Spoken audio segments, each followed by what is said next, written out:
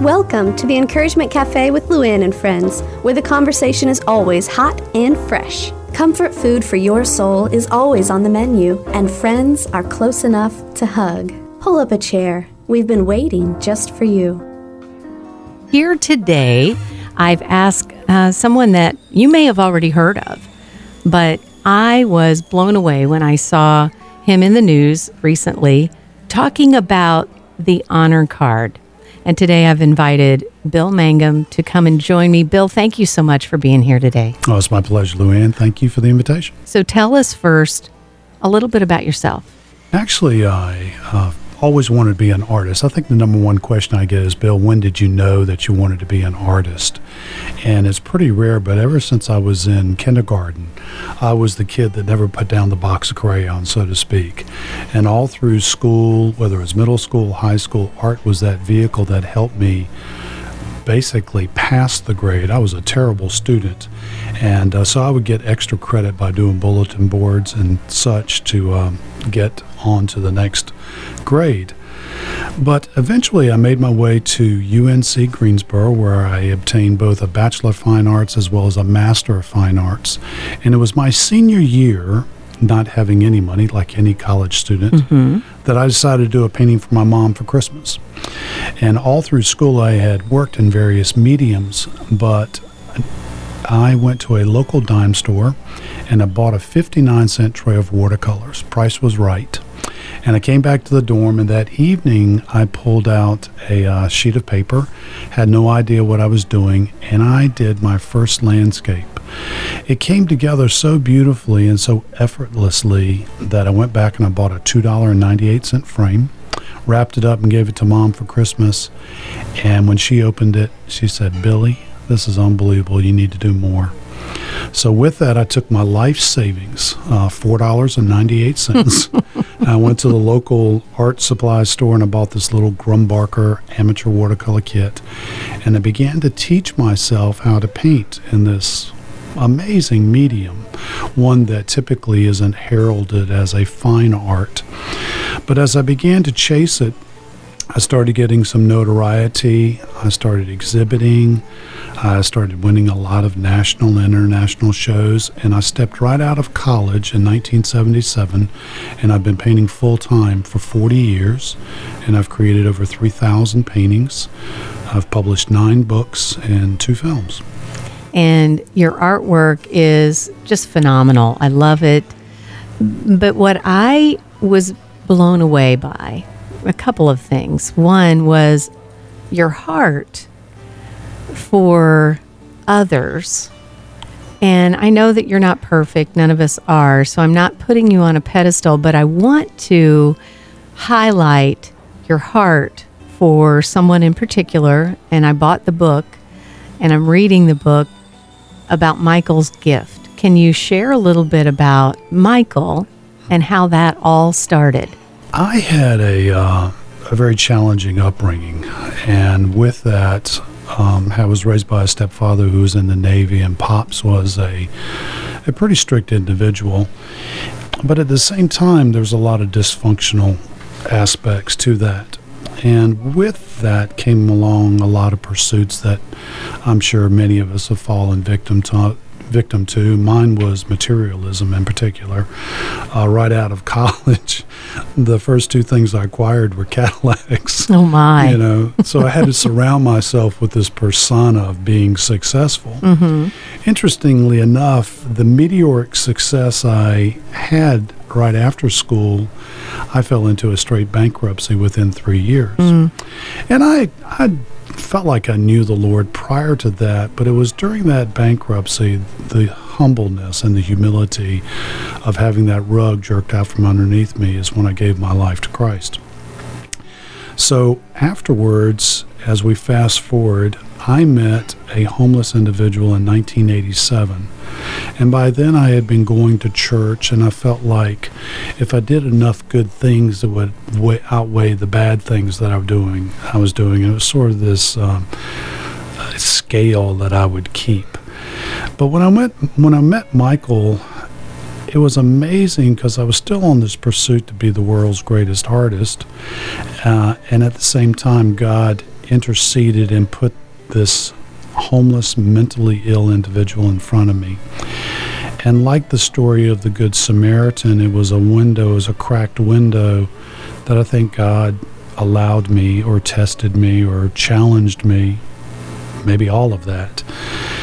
And that morning, as I bought Michael breakfast at a local Hardee's restaurant, there was something that came over me that thought, well, maybe let me just do a little bit more. And with that, I took him to a local shelter I had heard about, Greensboro Urban Ministry. And as I was getting ready to drop him off, I reached in and I pulled out my wallet, and I'm sure Michael thought I was going to give him $5, but I gave him a business card. And I said, why don't you call me in a couple days and let me know how you're doing? And he did. And that turned into a 3-year friendship, relationship, where ultimately I became Michael's caretaker.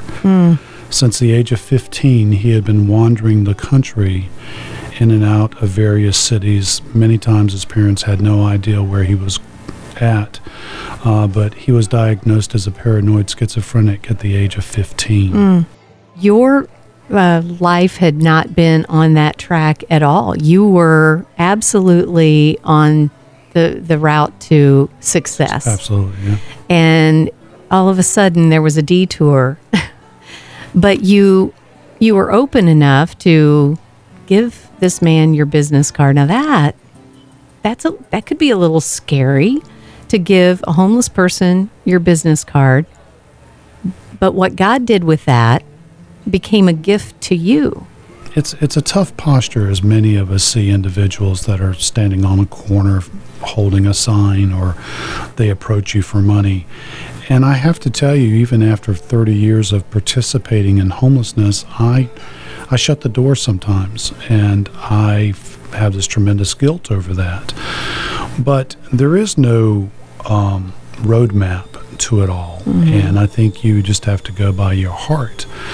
And early on, when I met Michael, the craziest thing was, as I was befriending him, and I might see him every week, lo and behold, if he didn't wind up at my church one Sunday morning, in my Sunday school of a very prominent church in my hometown.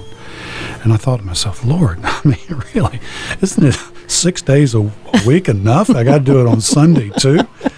And it was fascinating to watch individuals' reactions to Michael. He could be a very intimidating fellow. And after a period of time, I think of many individuals trying to help Mike. Ultimately, I got phone calls telling me that he couldn't come there. And that's when I really struggled, because if Michael couldn't come to church, where could he go? I mean, there is no other place to turn. But that was at a period of time when Greensboro Urban Ministry didn't even have the facilities that it has today. It simply had an abandoned grocery store where people slept on the floor on a mat. If Michael had been living during this time, he might have prevailed and received the assistance, the mental help that he desperately needed. And there is a caveat in his life when he was involved in an accident, and he ultimately wound up going to a mental hospital. And it was during that time that Michael was put on medication on a regular basis. And like a tightly newborn rosebud, as Michael stayed on the drugs that assisted him, he blossomed. And I saw the personality that many people never saw. I would get glimpses of it every now and then, but ultimately he did blossom. Once he got out of Butner, unfortunately he fell back into that same routine where he couldn't monitor himself. But to sum it all up, in 3 years, Michael tested me. He irritated me. I ran away. I came back. I learned so much, and at the same time, I still, to this day, learn something every time I reach out. When you reached out and you had this opportunity, I believe it was when someone new started became the director of Urban Ministries. And they had created an honor card the year before, and it was to raise awareness and to raise money so that they could help people like Michael. And then they involved you. Tell me about that and how you felt about getting involved. Well, the honor card, it was not my creation, but I guess it's turned into my adopted child, so to speak. It's your legacy. Hugh Morton Jr. was on the board of Greensboro Urban Ministry, and he sort of devised this idea of creating a card that people would purchase, or they would make a donation of $5 or more. And what you would do is you would take and send that card to a friend or a family member, and it simply says that a gift has been given in your honor to support the needy and homeless in our community. And in 1988, a neighbor of mine, Kermit Bailey, was volunteering at Greensboro Urban Ministry. And Kermit knew me as an artist, and he asked me if I would consider doing a painting for the next honor card. I said, sure, I'd be happy to do it. But needless to say, I forgot about it. And November rolls around, and all of a sudden, he asked me, he says, have you finished that painting yet? I said, oh my gosh. I'll be honest with you, Kermit, I totally forgot about it. So I went downtown. Greensboro was going through this renovation, trying to restore old Greensboro. And I was there about 3 o'clock in the morning, sketching on the hood of my Jeep downtown, when all of a sudden, of all things, I hear in the distance, Bill, Bill! And I turn around, and it is Michael. Wow. I mean, it was just so poignant. So as Michael approached me, I was telling him what I was doing. I said, listen, why don't you walk up and down the sidewalk and give me some perspective scale to include this? And in 1988, I did a painting called Not Forgotten. And as we were striving to not forget about old Greensboro, I felt we shouldn't forget about those that need some help as well. So that year, we took limited edition prints, and we sold those, and we underwrote the first honor card, and lo and behold, it raised $53,000 in 1988, which was pretty extraordinary. In 1987, just coming off of heartbreak yourself in your own financial world, could you have imagined what God would do with your little bit of obedience? He definitely is good. He's an on-time God. And, each year as I get through the season, it's in January that I start anew for the following year. People and many of the agencies have now become rather dependent on it. I won't say it makes me anxious, but at the same time, there are times when I feel like I should lay down my own occupation and do this full time. It's a tough juggling act, but I think the bottom line, as I've served on the board at Greensboro Urban Ministry for a number of years, there's a strength to being outside of the organization. And as a layperson, you can become a powerful advocate, and people are watching, and I think it has been the consistency. But more than anything, it's been the community's faithfulness of stepping up year in and year out to purchase the honor cards. I have not given $7 million. The communities have given $7 million.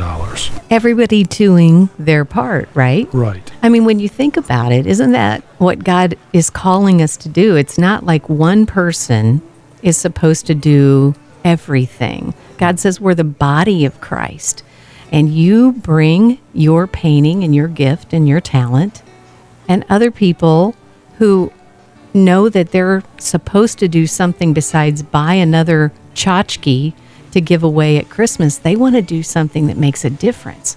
So they're stepping in and doing what God is calling them to do, and together, it's amazing what God does when we are all obedient with our little bit, our part.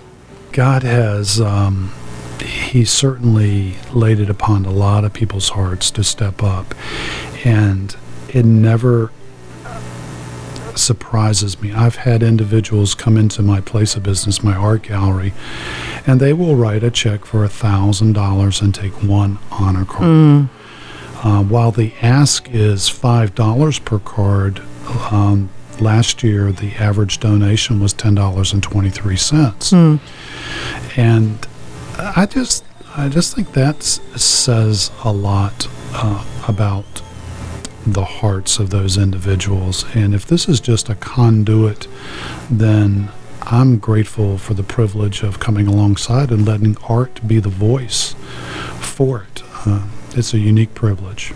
Well, I want to address this from a different angle and say, okay, you allowed God to use your gift, your talent, but don't you believe that every single one of us is gifted in some way, and God is constantly giving us opportunities to use it for His glory? Have you seen that in your own life? Have you seen that in others who have been impacted by just watching this whole honor card take off? Yes, I have. One of the things that makes, I think, the honor card really work is that there's an authentic story behind it. And it's not just where it began, it's not its roots with Mike Saavedra. But ever since Michael passed away, I go down on Wednesday mornings and I volunteer at the Wednesday morning prayer breakfast. And this was something that was started many years ago by a fellow by the name of Steve Lynham. And what we do is we actually supply all the food. We buy it outside of Greensboro Urban Ministry. But we come down and we provide the breakfast, and at the same time we give a very short message, which is the gospel, the hope of where people are in their plight, in their situation, and that God still loves them no matter what, even if you feel worthless. And it is oftentimes being down in the trenches, I would say, of one getting their hands dirty, that the ideas for the honor card, the people and the personalities I meet now become the subject matter for many of them over the 30 years that we've done it. I want to give some recognition to the different agencies that this honor card is helping. So if you have a list of those you'd like to just mention, I would love for you to do that. This started with one, and I just think that it's really important to see how God takes our loaves and fish and grows it. So I would love for you to go ahead and share. Okay. Well, in Asheville, there's a great ministry called Asheville Buncombe Community Christian Ministry, or ABCCM. And what I love about that particular ministry is that it is dedicated particularly around the veterans. There's the Veterans Hospital of North Carolina there, and about 20% of the homeless population is made up of veterans. So a number of years ago, I did a wonderful card called The Climb, honoring them. In Boone, there's the Hospitality House of Boone. And what's unique about them is not only do they service Watauga County, but they actually are servicing 5 different counties up in the mountains. In Burlington, there's Allied Churches of Alamance County.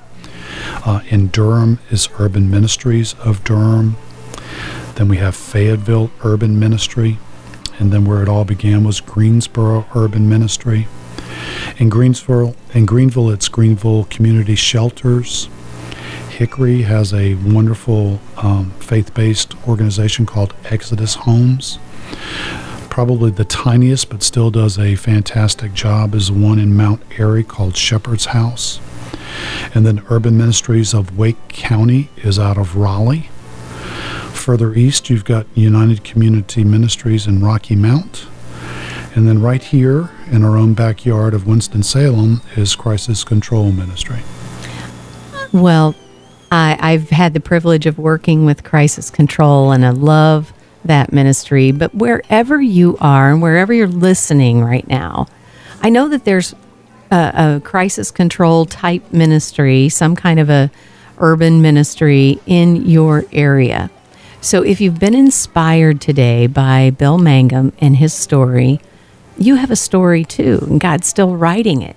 And he's still saying, you have a purpose that's bigger than you've ever dreamed. And Bill, I would like for you to just share on this journey, what would you say have been like the top 1 or 2 lessons that you've learned along the way of following that purpose hand in hand with God? Well, I won't be able to quote it because I'm terrible at memorization, but there is a passage in the book of James where it talks about one's faith. And I think book knowledge and certainly knowing all that is prevalent, but there's something also about getting your hands dirty. And for me, exhibiting your faith is really sort of done through action. And oftentimes I have friends that will come up to me and they're asking me what they can do or what they should do, or they maybe have been in Bible studies or whatever. And I said, I just think you need to put it to use. I think you need to come alongside a stranger and step outside of your comfort zone, as so many people speak about, and truly exercise it. It doesn't take much. It just simply takes a smile and a good morning and a pat on the back and a welcome, pouring a cup of juice or a hot cup of coffee. And it may be the only time that day someone has been befriended. When we go down on the shelter on Wednesday, it may be the only time someone has heard of the Word of God in a week or a month, or you never know. You just never know. Or ever. Yeah, or ever. Lord places us in all sorts of circumstances, but I think we have to be open to grow. The one thing that pops, even as strict as he was, he always encouraged me to get a good education. And I think I've gotten a great education through meeting a lot of needy and homeless individuals. That's an amazing statement, because people that feel like, I missed the boat, I didn't go to college, I didn't get a higher education, but you're telling me you can learn from everything around you every day, all the circumstances that God provides you with are opportunities to learn. Clearly. I mean, if you want to work on your patience, go down to the shelter.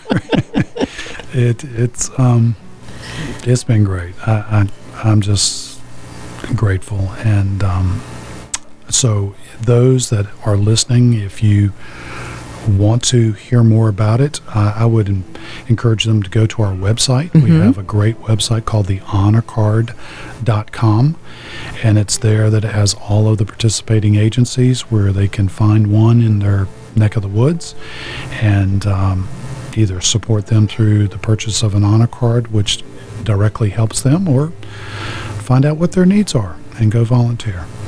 I love it. And there it is. We all have an opportunity to do more than sit on the couch or drink our eggnog and do the things that are typical this season.